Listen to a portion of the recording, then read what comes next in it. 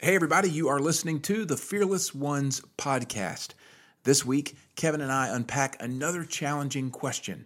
Has your faith become a luxury? As you wrestle with that and you wrestle with the Lord, understanding where does faith actually take its precedence in your life and how is it lived out? We give some great examples to compare and contrast on this week's broadcast. Enjoy. Hello, everybody. Happy Friday. Welcome to the Fearless Ones podcast. Matt Ham, Kevin Adams with you every week. We are here to build fearless people who build fearless communities that builds a fearless generation. And this podcast is our weekly broadcast to unpack some ideas that we've been navigating through each week to help you in your walk toward fearlessness. Kevo? Yeah, well, happy Friday. And we just want to probably have touch on just an idea today. We have another show. I don't know how long ago it was, but the topic, we've addressed it before in a different way, but I think it still applies. And so, I think we can just walk through it a little bit and maybe offer some thoughts and nuggets and then take a break. I definitely, for one, need it. And but everybody can say the same thing, so I won't go on about it. But anyway, let's talk about the idea. Has your faith become a luxury? Has your faith become a luxury? Yeah. I don't know that people think like that or think about it that way. But what does it mean if your faith is a luxury? What is a luxury? Amen. Let's define that for a second. The thing about this is your memory, admittedly, is much better than mine. I don't know if if an elephant has a good memory. I guess a gnat has a bad one. I tend more toward the gnat. You tend more toward the elephant. Because I remember that we had this show. I couldn't have told you when it was, and probably I couldn't have pulled the title up. Of course, you did. But as soon as you said it, the image that hit me the first time hit me again. And it was like a woman going to a party with this really high-end handbag, right? Has your faith become a luxury, right? Mm-hmm. And so the image that I get is someone who carries their faith around like a high-end purse for the purpose of, she must be wealthy because she has a Louis Vuitton purse. They must be a Christian because they said they have faith or whatever. So that imagery just came back to me, and it's still as poignant now as it was then. And so I think it's a wonderful thing to circle back on and maybe dive into a little deeper. Well, that's a great image. It takes time, and most people don't have time. They think. Meaning faith takes time. Yeah, I wasn't quite finished with my statement, but yes, it takes time to be a true believer, because you have to learn how to follow. And I think, one of the things we experience is people need freedom and autonomy, but in that there needs to be structure. And I think we're in a crazy time right now. It's a great time, but, and we were talking about this, you and I were talking about it, yesterday or the day before about, we've been at this a long time, and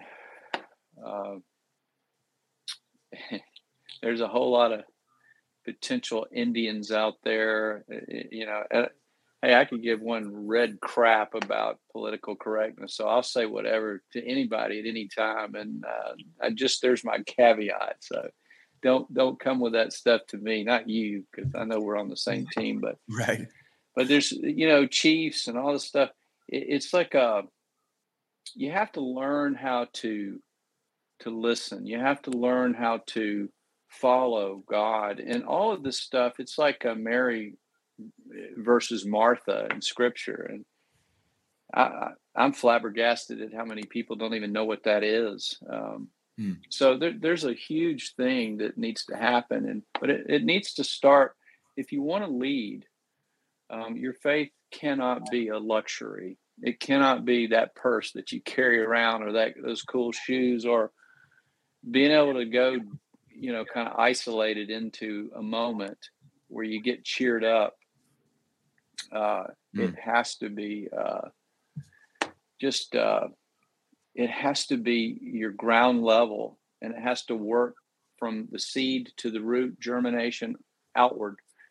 And if it doesn't, then, I'm just going to stand here and say, or I'm sitting, say, it's not real faith.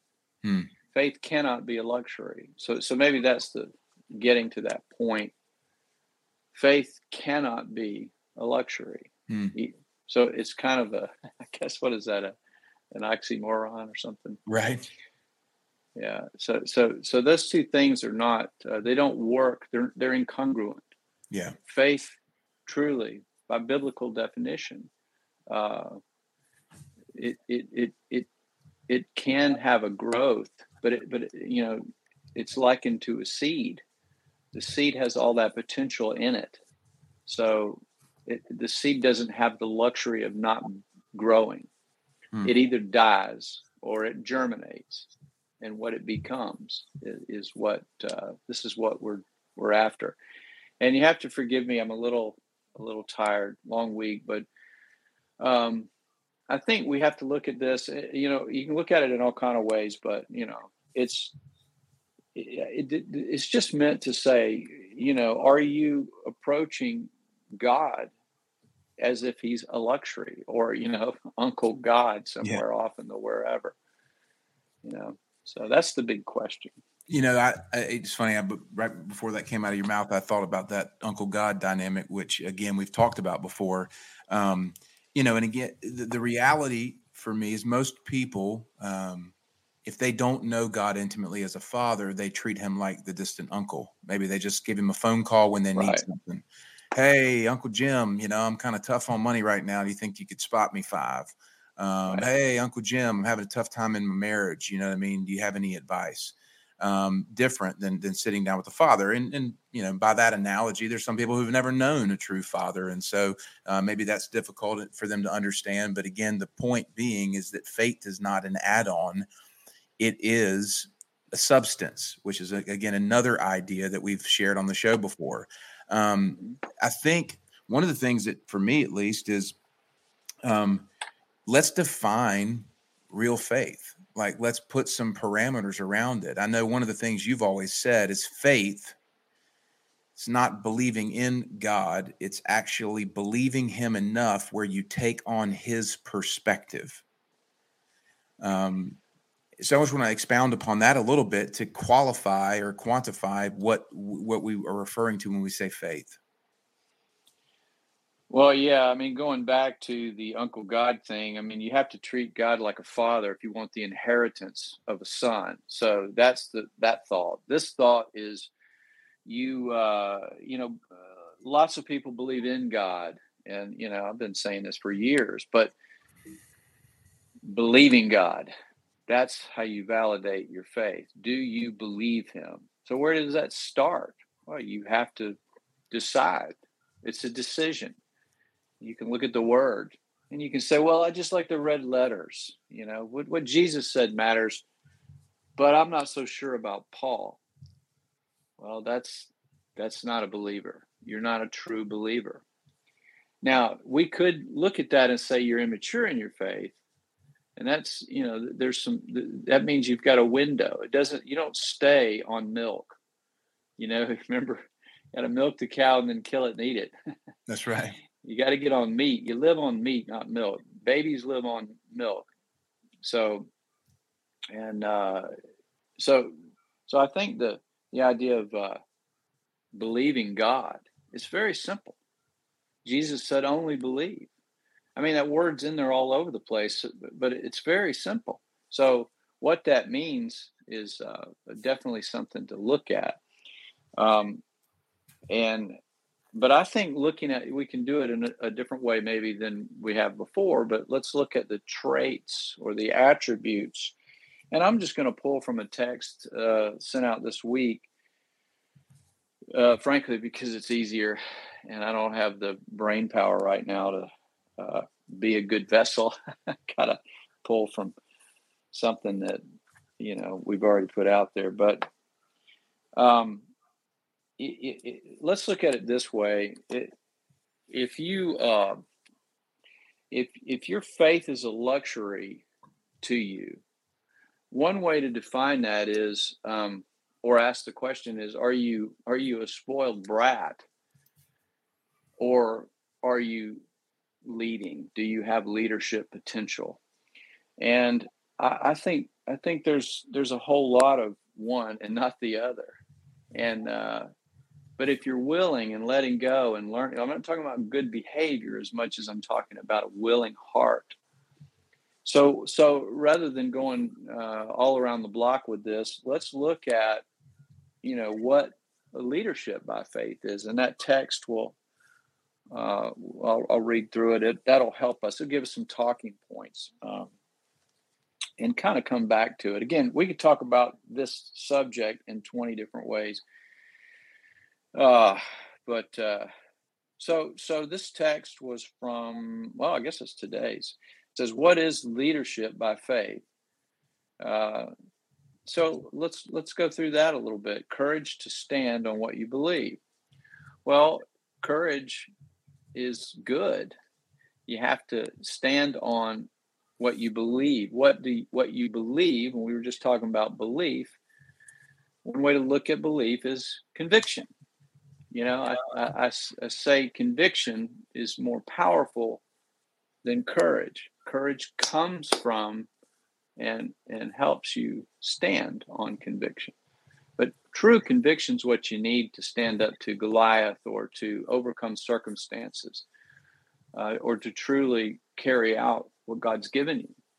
You have to have conviction, meaning the Spirit of God lives in you and moves you, and it's moving you, or He's moving you, and you step into it. It's not reckless. It can be restless, but it's not reckless, because So in order to do that, you have to really understand what that's like. And it's not him sitting down having lunch with you, probably. It's probably not an audible voice, although, I think we could easily argue that, a lightning thought or whatever. But the things that come from God come from within, deep down. And we're talking about the implanted word, the individual things God says to you about you, and He does, and you can pick up on it. So asking that question, do you believe? Well, in other words, think about it this way. To believe God, do you believe His word? Are you convicted by it? Does it challenge you? Does it move you? Because if it doesn't, then you're wasting your time. And you're not a believer, because you don't believe His word. I would argue that you cannot be a believer if you do not believe His word. I challenge anybody to argue that. I mean, let's do it. But now, I'm not saying you have to know His word to believe. I'm saying you have to believe it. Harriet Tubman, Underground Railroad, couldn't read. She could hear from God, and He gave her that, and the fruit was in what she did. She led a lot of people out of slavery, saved a lot of lives, but she gave God all the credit.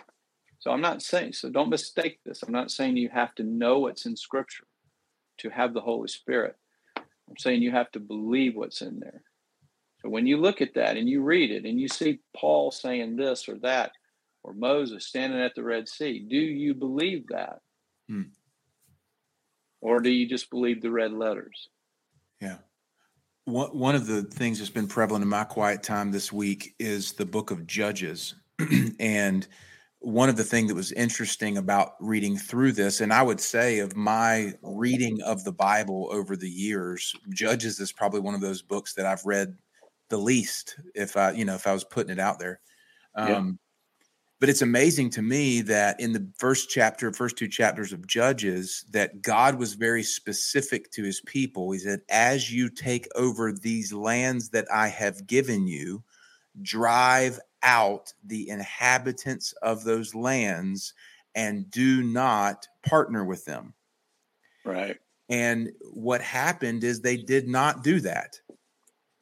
They inbred with those inhabitants. And as a result, they began to worship their gods and allow the infiltration of those, societies into what God had called. So you ended up with this inbred nature of God's people that led to apostasy where they're worshiping other gods.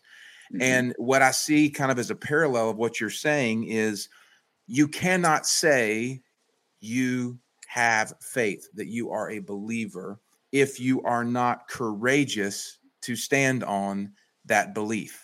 Like it's an opposite. You have then, if you did, you have inbred with other gods, and so it's kind of that thing. And of course, all these things as we go through these, by definition, faith would require the full participation in these attributes. Yeah, absolutely. Yeah. There's always fruit. You look at the fruit, and when we look at David, for instance, and we give him credit for having courage to stand up to Goliath, we're missing the point that David was convicted. He knew. He maybe didn't know exactly how it was all going to work. He just knew. Moses knew that he had to deliver. He knew that God would do it. It's like saying, I'm going to step in the battle knowing God is the one who wins it every time. So we do have to participate. It doesn't mean you have to do everything perfectly.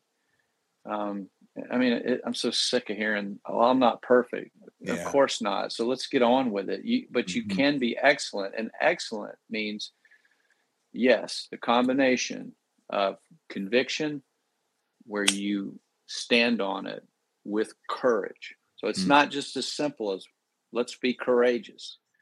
You have to be convicted, which means that you have to decide, I believe what God's word says, and I'm making a choice to stand on that. And I'm not going to go around it because it's convenient, like a spoiled brat. So let's move on just for the sake of time. But the next one is the next point in here in this text says integrity to carry out what you say. So that's a big one. If your faith is a luxury, then integrity becomes a luxury. You're not emulating Jesus. You're just saying something. No, I'm not talking about missing an appointment or forgetting something or being late or I'm not talking about silly things like that or even running a red light on accident. I'm talking about when you know God's leading you and you deny that. So you have to be very careful with your words. And when God gives you something, you have to be very careful that you're not turning it into something that is for you to be grand over. So mostly what I teach people is when you know something from God, you better cherish that and sit on it and hold on. It may just be for you. It may be illegitimate or it may be for somebody else. But that takes a lot of maturity before you go spouting stuff off. Anyway, integrity simply means that you're carrying out what you say. If you say it in your own heart, it's like making a vow to God. Yeah. And he says, do not do that unless you're going to carry it out. So it's a big deal. One of the areas that we've seen this manifest, and I'm sure our listeners has too, is that so many people with quote unquote the best intentions who go, hey man, we need to sit down and get coffee, or hey man, I love what you're doing. Let's, we need to figure out, hey, I'd like to do more. How can I help more? Or, whatever. Right. And people say these things because in the moment they are feeling a little something. And it's a nicety to let you know that they are supportive, but they don't follow through with what it is that they say. So then you end up kind of being the one to come back and go, hey, man, thought you said you wanted to get lunch, or, hey man, you said you wanted to, Yeah. donate this or do that. And then it makes Right. you feel like that you're a beggar, nothing that, that's kind of like something that we've navigated through. And we see that everybody sees that in their own relationships.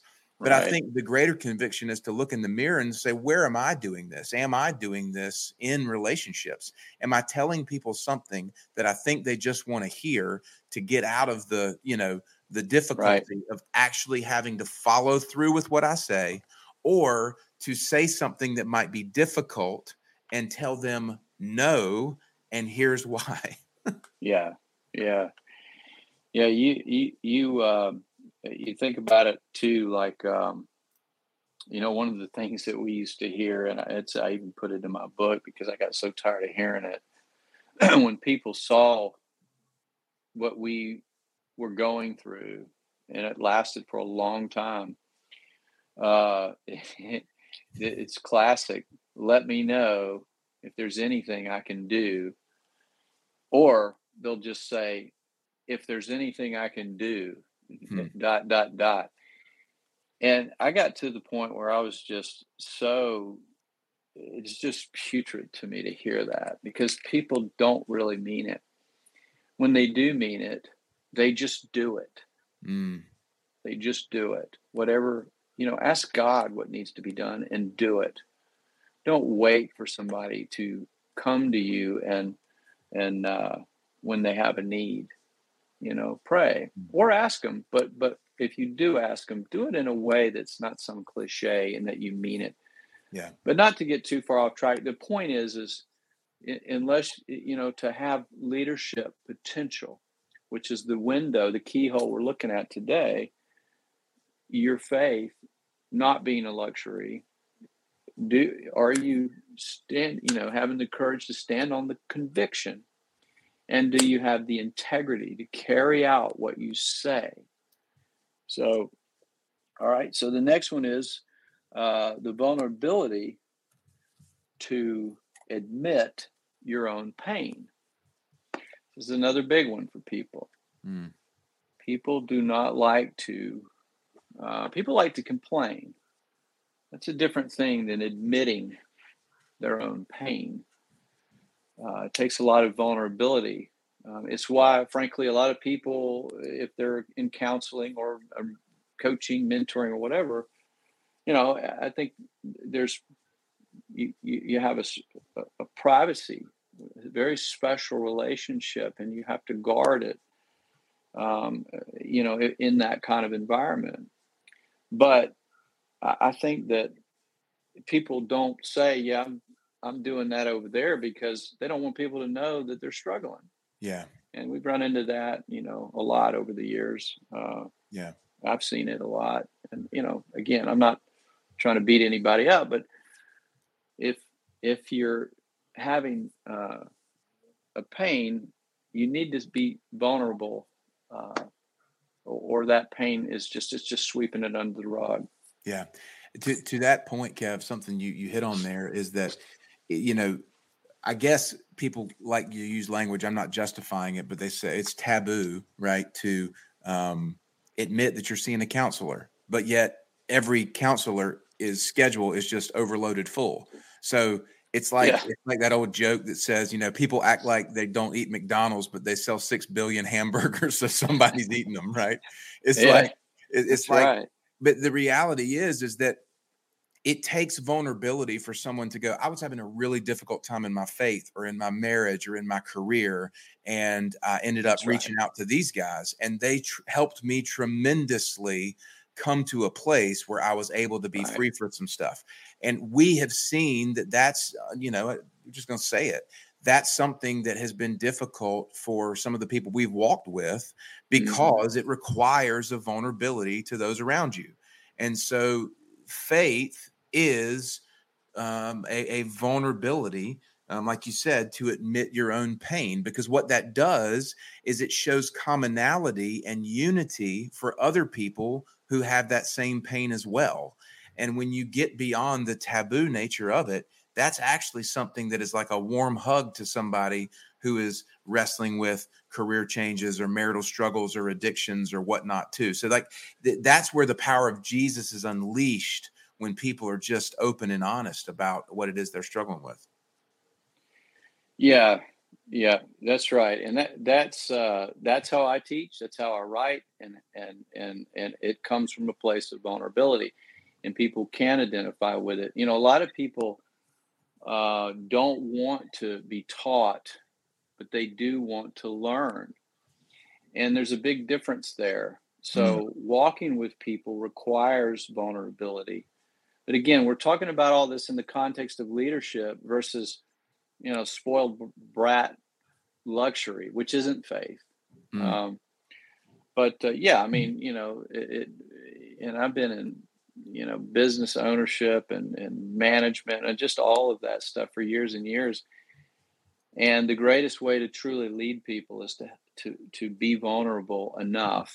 And again, this whole set of attributes.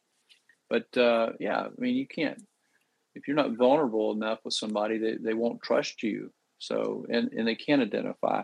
And that's one of the reasons Jesus was vulnerable, you know, incredibly vulnerable. And he made himself vulnerable to our choice to love him. Very powerful thing. So again, there's your biblical attached example. So vulnerability is not bad, it's good. Yeah. And if you're afraid to be vulnerable, it doesn't mean you got to go spouting your crap all over Facebook or town or whatever, because that's ridiculous and childish.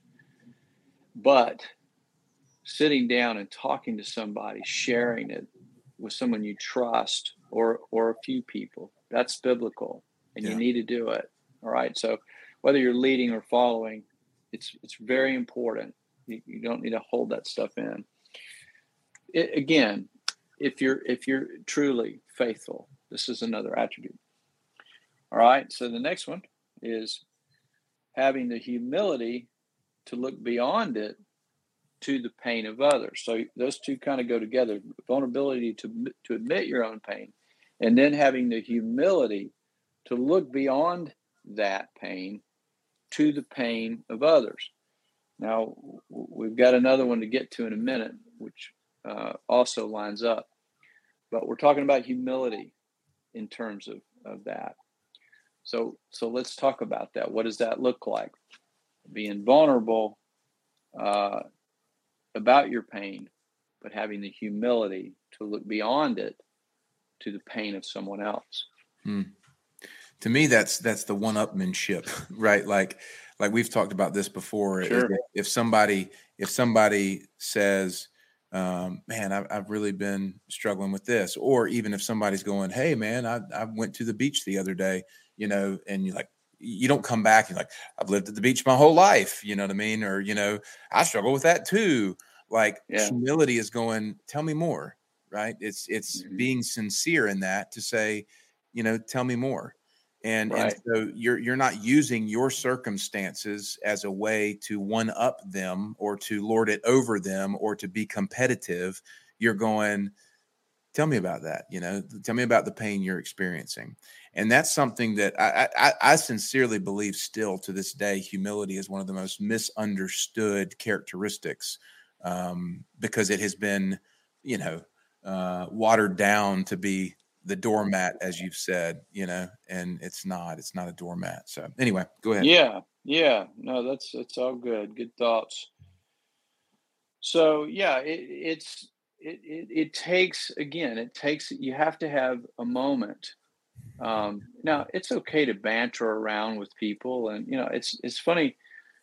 It takes a whole lot of patience, but I think that you give God so much room to work when you don't immediately react or need to prove, act from that place. So true faith, again, there's a trajectory here. You can go from seed faith to fruit bearing faith. So I'm not putting anyone down. You know, I mean, I've had to walk through this myself, but I think that the idea is, if you can become humble, and you can choose it. Again, these are choices you have to make. Faith is a choice, a decision. It's not some magical fairy dust that you walk into and breathe it into your lungs and all of a sudden everything works. It's a choice, and it is not a luxury. All right. So that humility, that step of humility is simply, if I've lived in France for 20 years and somebody comes and says, I just got back from France and I want to tell you all about it. Yeah, I don't need to prove anything. I can tell them about my experience later if they care. But what I care about as a leader and a teacher or whatever I am is saying, I want you to tell me about your experience. And, if the friendship develops and they want to know about mine, I'll tell them. Yeah. But you're right. And most people are the other way. Most people will say, well, I just went there last week or whatever, So it's not about beating people up. It's about saying, here's the challenge. Think about these things in your own life. We want to get away from spoiled brat luxury faith, because that's what is out there in the world. Yeah. To getting to leadership type faith. One of the more powerful analogies or pictures that you've shared with me, and of course with our audience, that has really resonated is, in dealing with my own kids. I have 3 sons, and they're very competitive, and they're always fighting. Yeah.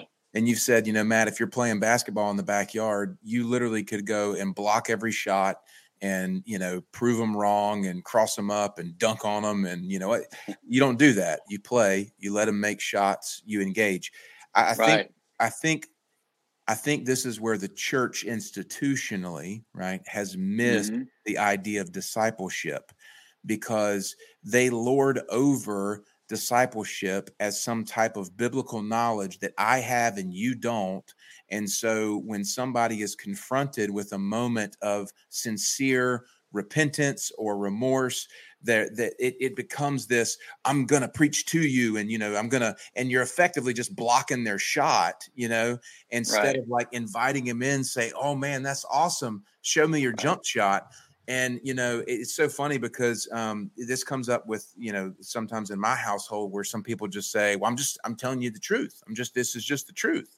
And I'm like, maybe the truth, but we need to play the game instead of you just blocking my shot all the time or me blocking your shot all the time, And so that's something with my son, he's like, well, Dad, it's true. And I'm like, yes, but that's not the relationship, son. You don't understand.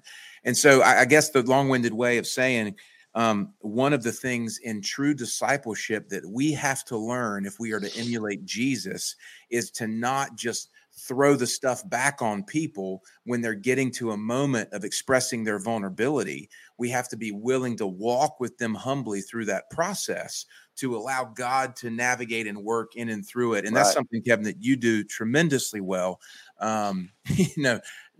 painfully so sometimes, I can imagine. But it is a sincere honoring of who Jesus was and who I believe we are supposed to be in this earth. Yeah, that's right. To take it that a step further, whether you're all-time quarterback and carrying around a bunch of 6-year-olds on your back when you're 20, they elbow you and tackle you. Or you're playing basketball.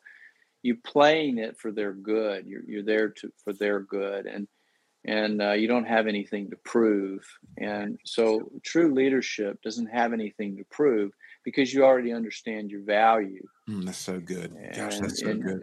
And in order for people to understand their value, you have to learn how to isolate it. We'll talk about that on another show. But if you're living from a place that's not a luxury, you're taking it so seriously, God becomes the value, the expression. His genius is expressed through you on earth while you're here. And it's the fingerprints that he wants to leave behind through yours and ours.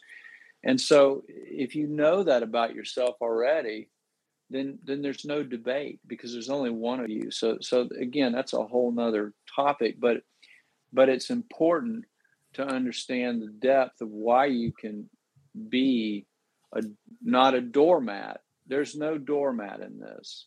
That's that's just, it's selfish. It's woe is me, sword falling. But you can pick that welcome sign up and hold it over the door. And that's where Jesus says, Yeah. love your neighbor as yourself, pray for your enemies, and that kind of stuff. You're being a welcome sign to the willing, if they're willing, but you're not letting people walk all over you. And sometimes I struggle with that, to be clear about it. I know better, and I get pissed off, but I don't, it comes from having a tender heart. So, just to say, we're all learning this, but that's, that comes back to, before we get to the last one here, the humility to look beyond your own pain, which is what I was trying to connect there, to the pain of others. And then you can help them, because now you're there to help them. You may understand their pain, but that's a way for you to feel it with them. And from that place, which will bring up the next, so you're setting the stage for something wonderful that so many people, especially in this brainwashed generation, don't seem to have or understand. And that is empathy. So the final point here is empathy. A leader by faith has the empathy to step beyond their own pain, right? Because these are all three in context, by helping carry the weight of their burden. So I'll just read these last three real quick and put them together, and then we can talk about empathy. So going back to vulnerability to admit your own pain, humility to look beyond it, just look beyond it, see it, understand it, put your welcome sign up. Then the empathy to step beyond it by helping carry the weight of their burden, if they're willing. Again, and people will use and abuse you because they have no self-awareness. They don't understand. If you don't have much and you're telling me that, you have no idea what I have or don't have. So you have to be real careful with that. I have to be extremely careful with it because I don't want to hurt people. But it is difficult, because I choose to pour everything I have into people. And so it's not about me. I'm just trying to give an example of what this looks like. But empathy, empathy is not sympathy. We're not looking at being sentimental or, bubblegum crap. We're talking about that thing where you can understand to some degree what they're going through, and you are willing to help them carry that burden. And I think that's illustrated in Scripture quite a bit. So. Well, again, the polarization of empathy is something that's always been intriguing to me, and it ultimately shows two things that Jesus was not. So, to me, empathetic is this: it is the narrow path, it is the narrow gate, it is the centered way. Sympathy is on one polar end of that spectrum that is like, oh, bless your heart. And it's all this kind of gushy, right, like you said, bubblegum crap. That's Kevin Frank, bubblegum crap. Sorry. I just started laughing at all these colloquialisms and Kevinism. Yeah. So sympathy's over here. And then apathy is on the other end. I don't care. It doesn't matter. Nobody, Sure. And so Jesus was never polarized in the sense he was never apathetic, he was never sympathetic, he was always empathetic. And so in our own fallen condition, in our own unmatured, immature, undiscipled condition, we tend to polarize to either apathy, oh, they brought it on themselves, it's this thing, I don't care, or oh, come here, bless your heart, that kind of thing. Right. And we cartoonize it as a way to really make sense of that's where Jesus stands that middle ground. And that's so important, right, for somebody who's actually walking out their faith, to model that to culture instead of these polarized, 50 Cent versions. Yeah. Yeah. Cheap knockoffs. Yeah. There's a Kevin. Cheap knockoff. That's right. You Christian centered or Christ centered. It's a big old difference. Salt and sugar on the counter.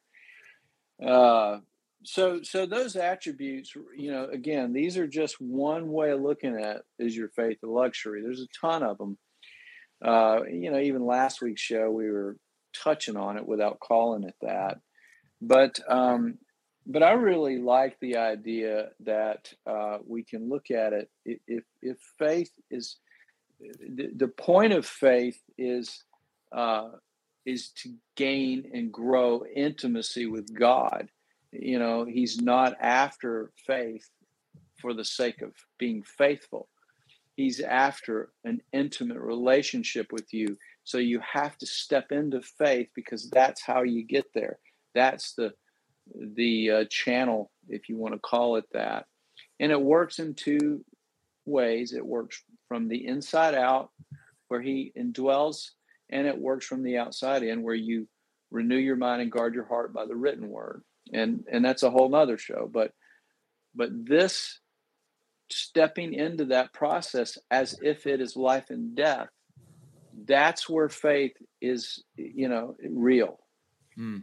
And that's where you take his word and you stand on it. It doesn't mean you have to understand it or even know it completely, right? And we've already set those examples.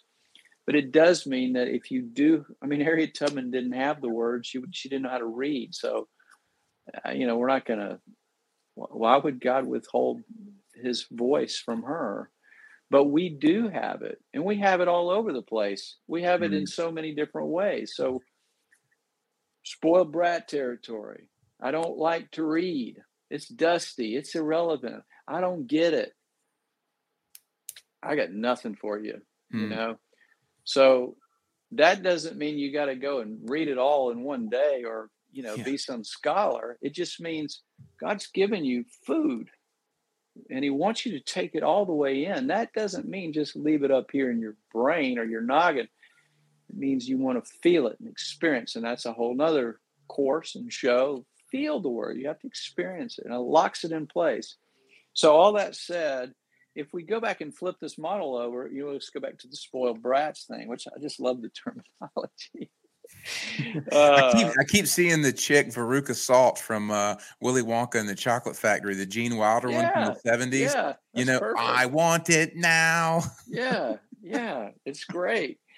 Well, I think a lot of times we can be that way and not realize it. So it's really important. One of the ways that I can love people is to challenge them. It didn't do them any service just to sit there and, listen. You listen is good. People need to get it out, but they also need to be challenged. And the word needs to challenge us. And if it's not, then, you're not really all in. So look at these. Let's flip them over for a second. So, so ultimately this leadership idea makes you unshakable. You're not susceptible to circumstances. The weight of your faith outweighs the weight of your circumstances. And this is where Paul said, I'm whether I'm abased or bound or rich or poor, I'm content. Paul was unshakable. And we're meant to live that way, but most people don't even know that to know what it looks like, then to actually carry it out.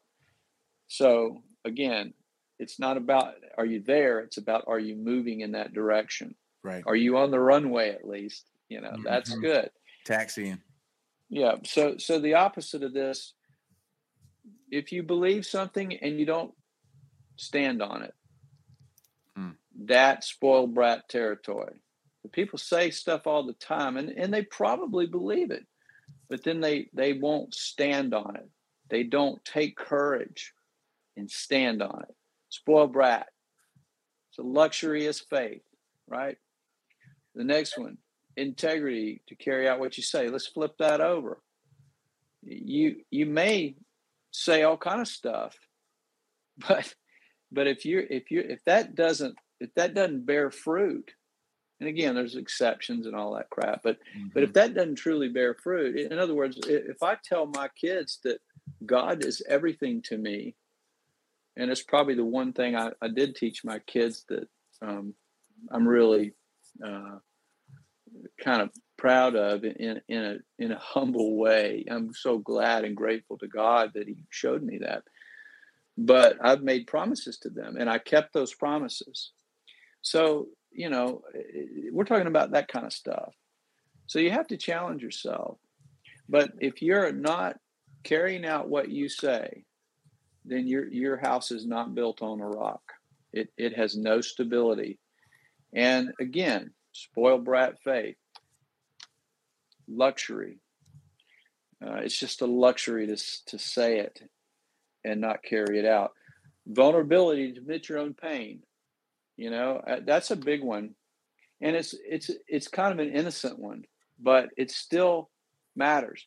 I mean, you didn't mean to get cancer, but if you got it, you got to get on with it. You didn't do it, but you got it, right? So you have to be vulnerable, and you don't have to overwhelmingly do it. You have to take baby steps. I think that's one of the things when I get around people is they trust me because I am vulnerable and I'm honest. And that's kind of going back to what we were talking about a few minutes ago. And I love that, because to me, that's the heart of Christ is helping people. I mean, why did God make himself a man? He came in the form of a man to show us he knows us, so he didn't need to learn anything. God doesn't learn. He doesn't lie. We learn, and sometimes we lie. But God made himself vulnerable to us out of love for us. So we have to emulate him in that way. And if we're not doing that, then our faith is luxurious and we're spoiled brats in our faith. Mm-hmm. All right. So flipping them upside down, going on to the next one, humility, to look beyond it to the pain of others. We've kind of already done this, but it's good to say it again. The spoiled brat is the one who is so insecure that they must prove themselves in a minute and prove their knowledge or what they've done or been. And it's a deep insecurity, a sign of impatience, etc. But it comes down to you cannot truly help somebody else without humility. Again, we're not talking doormat crap. We're talking about being a welcome sign to the willing. You go 10 miles with somebody if they have a willing heart. But if they're pretentious and expecting you to, that people will just take from you, that's arrogance. It's a spoiled brat. And, frankly, I see that a little bit. And it's very, very difficult. It keeps me up at night sometimes. But so humility is the giant that only looks small to small people. Humility is such a big thing. But it's not, woe is me. It's being a hollow vessel, knowing you've got something to offer and giving it, despite what you know or don't know. So that leads to the next one, empathy. If you have no empathy, then you're just a frickin' spoiled brat, because you don't know anything outside of your own way and your own will. And that's not why God put us here. It's just not. And it's not the character of Jesus. So if you don't have some form of empathy for others, then all you're doing is trying to win the prize by putting on a show. You have got to give to people from your heart. And it is tiring and it's thankless much of the time, but it's so rewarding because it pleases the Father like nothing else. And that's why we're here, generally speaking, and it gets very specific. But these are huge things. So anyway, you got a thought? Yeah. So the word that hit me with talking about empathy was compassion, right? And I know sometimes compassion could be, overspoken and it could maybe not mean the same thing because it could be the sympathetic thing. But Scripture does say Jesus looked upon them and had compassion, right? Which is ultimately said he was empathetic, right? And so I think that someone who is not operating in empathy lacks compassion. Right. I mean, I'm trying to think about a way, because you could say unempathetic. Same thing. Yeah. You could say unempathetic. I'm just saying you lack compassion. And so that is, that was just trying to phrase that. And Kevin, I love what you've done here. And by the way, just a marker for you and I, as part of the new teaching, I know that we are in the process of wanting to begin creating some animation videos that walk people through this. This specific topic would be a wonderful way to do that, because you can polarize the two types, and you could have the spoiled brat little person. And I mean, anyway, I'm just saying that so don't forget it. Because remember, I have the memory of a gnat. No, you have the memory of a mat.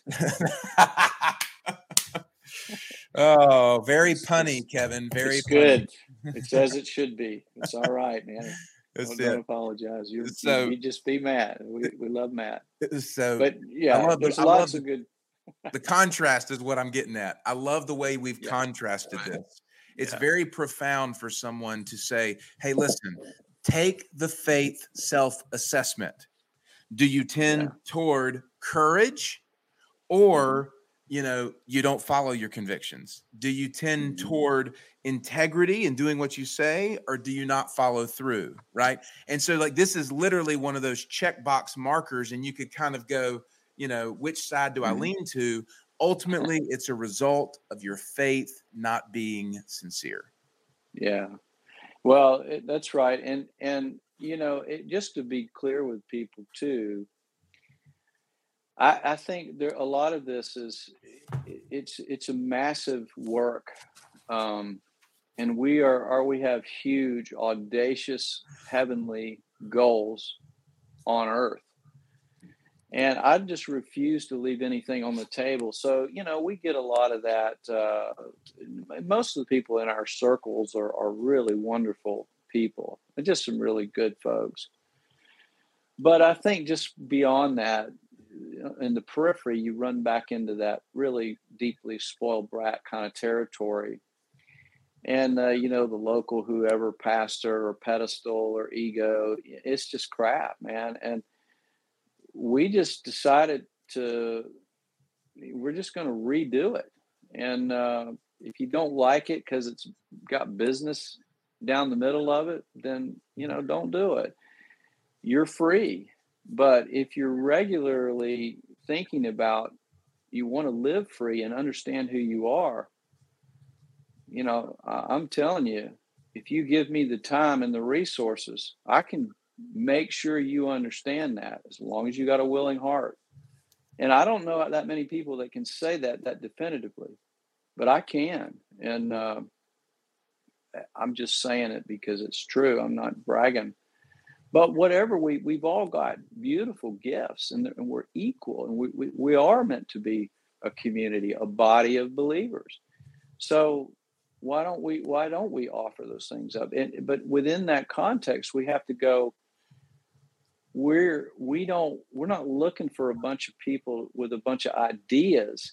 We want people to be who they are, and then bring what they have, and we want to get behind that, and then all boats rise. So it's such a unique idea, but we are getting to the point where we are kind of bottlenecked. And that's why we're creating and putting everything under all the things we've been doing. And I've got a wireframe schematic that's mind-boggling, but under Fearless Life Academy. So all the teachings, everything we do, it'll be built on spiritual growth first, and then all kinds of neat things, from farming to entrepreneurship and teaching, all of this, and seeding businesses. We're going to do all this. And so it's not saying, we're going to start some spiritual school. We're not. We're going to plug all this teaching into a system, a simple system that gives you your autonomy, gets behind you, and helps you build your house on the right framework first. And I had to learn this for myself, and I've been working on this for years, teaching people. And then when I came here, you and I have been working on this 7 years, and collectively and it's getting better and better and better. But not to go on, but just saying this is where we're headed. And we want to raise money and all that, but we're not here to beg. This is an opportunity for you.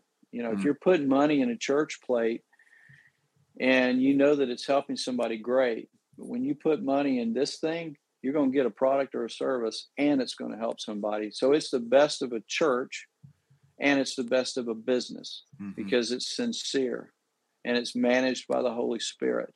So if you like that idea, great, get involved. Yeah. All right. I wanted to add something too, as kind of just to our listeners. It's funny. We've got people that listen to this show. We know it because occasionally you'll see the numbers or whatever. We don't always hear from people, but sometimes we do. And when we do, it's great. We love knowing people are listening and so forth. And that's encouraging for us. It keeps us going. But, last night, just letting our audience know, we had our Fearless de Mayo event, which is our fearless event for the month of May, just a chance to create community, to support local businesses, to kind of get together and to just have a good time and talk a little bit of fellowship. And we had a great time. But we had an individual who just comes busting in the door of the bike shop where we are. And as soon as I saw her, I'm like, what are you doing here? She is a regular attendee of Faith in Business in Raleigh, and she was vacationing in Wilmington. She saw our sign outside of the bike shop. She was at the grocery store across the street, and she just said, "These are my people. This is the Fearless. We're going in." And she came in and she got a chance to speak to you, and we got a chance to catch up or whatever. And that was just a profound moment for me, Kevin, because it was just showing that God is faithful to connect the dots with the people who are willing to listen. And then he's drawing that community together. So just to confirm by example, like this is happening. A fearless community is being built. A fearless people are rising up. People are waking up to this, and we are leading that way to reclaim the generation. And so this is an invitation, like you said, it's an invitation to become a good investment for God, as we've said, and just let him pour out through you into the work that he's doing here in the world. That's right. So shortly, and that's a great example. And, standing right there with you, and I didn't even know her, but I was so glad to meet her. She just seemed like a beautiful soul, and she had a good handshake. And Tara, I think was her name, right? That's right. Hey, Tara, nice to meet you. Appreciate you being faithful and just coming on over. It was a cool thing. But, we talk about this a lot. Well, we're going to do this, and we've got these big plans. And just remember, what we do is we're giving what we have, every bit of it. We're not sitting around trying to get rich. And I say that all the time, but people truly do not understand this call. You can't do it without that. But I'll tell you, man, I would give my life for this thing and I have been for years. Otherwise, I'd have plenty. But the reason is because I can't bear to take. I have to keep giving. And I think, you've learned how to do that as well. And so there's plenty of us coming. And when people say, hey, that's my people, it's because their heart is of the same cloth. They feel it. They feel that genuine thing of, they mean it. They're sincere. Like people really can be that good. Now, it's not us, it's him working through us, but we are the shell, and, it might have our smile on it or our funny, nature. But anyway, so we do truly have, and thanks for being patient, but we've got some major stuff happening, and it's all in God's timing, which I want to talk about next show, probably. But if you look at the world, and not to get too far off on that, I know we need to wrap it up, but when you are a true believer and your faith is not your luxury, God will show you things that are further out. And I'm not talking about being some prophet or whatever. I don't care about that. But I'm telling you, he shows you stuff and you see it, and then he carries it out. And man, your confidence grows. And people sometimes say, well, how are you that confident? I just know. I know him. All right. So So if you want that, that's what we want to do. We want to create that environment, not just so, we can spend time with a few people, but so that we can create that dynamic and that education so that we got 10-year-olds walking around that sound like this in a generation. And they're not warped and corrupted, and they're not following stupid false wars and wearing masks and putting crap in their bodies that don't belong there. They're healthy and they're powerful and they're like Jesus, and they don't believe debased upside down things that are being taught. It's garbage, all of it. God's cleaning house, and it's fantastic. But what are we going to build on it? So think long term.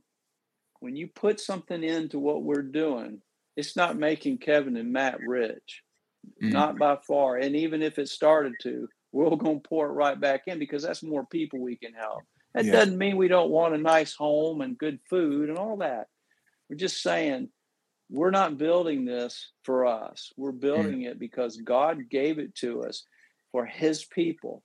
So, but don't just think about you and your generation. Think about the next generation. And that's where my heart is right now. Yeah. So pour in, help us. We're not going to beg you for it. Yeah. If you want to help, then help. Yeah. The time is now. The time is now. That's right.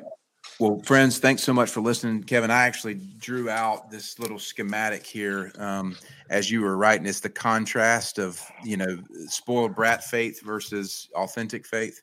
We're going to animate that some way. I'm sticking to it. We're going to make it happen. It's just a great, man, today was really good. And so I would just challenge anybody who listens today to actually do the work of going back and letting the Holy Spirit pour into you and see where you land on these polarized, ideas of faith, and see if your faith is a luxury, like a handbag that you take, to a party, or something you do on Sundays to connect with people to, help grow your business on Monday, or if it's actually something that you are just with deep conviction living out.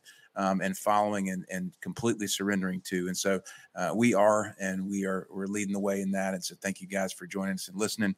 Kevin, any final thoughts before we say goodbye? We are fearless. And if you are too, come on over. We'll love on you. But have a great weekend. Thanks for listening. You guys have a good one.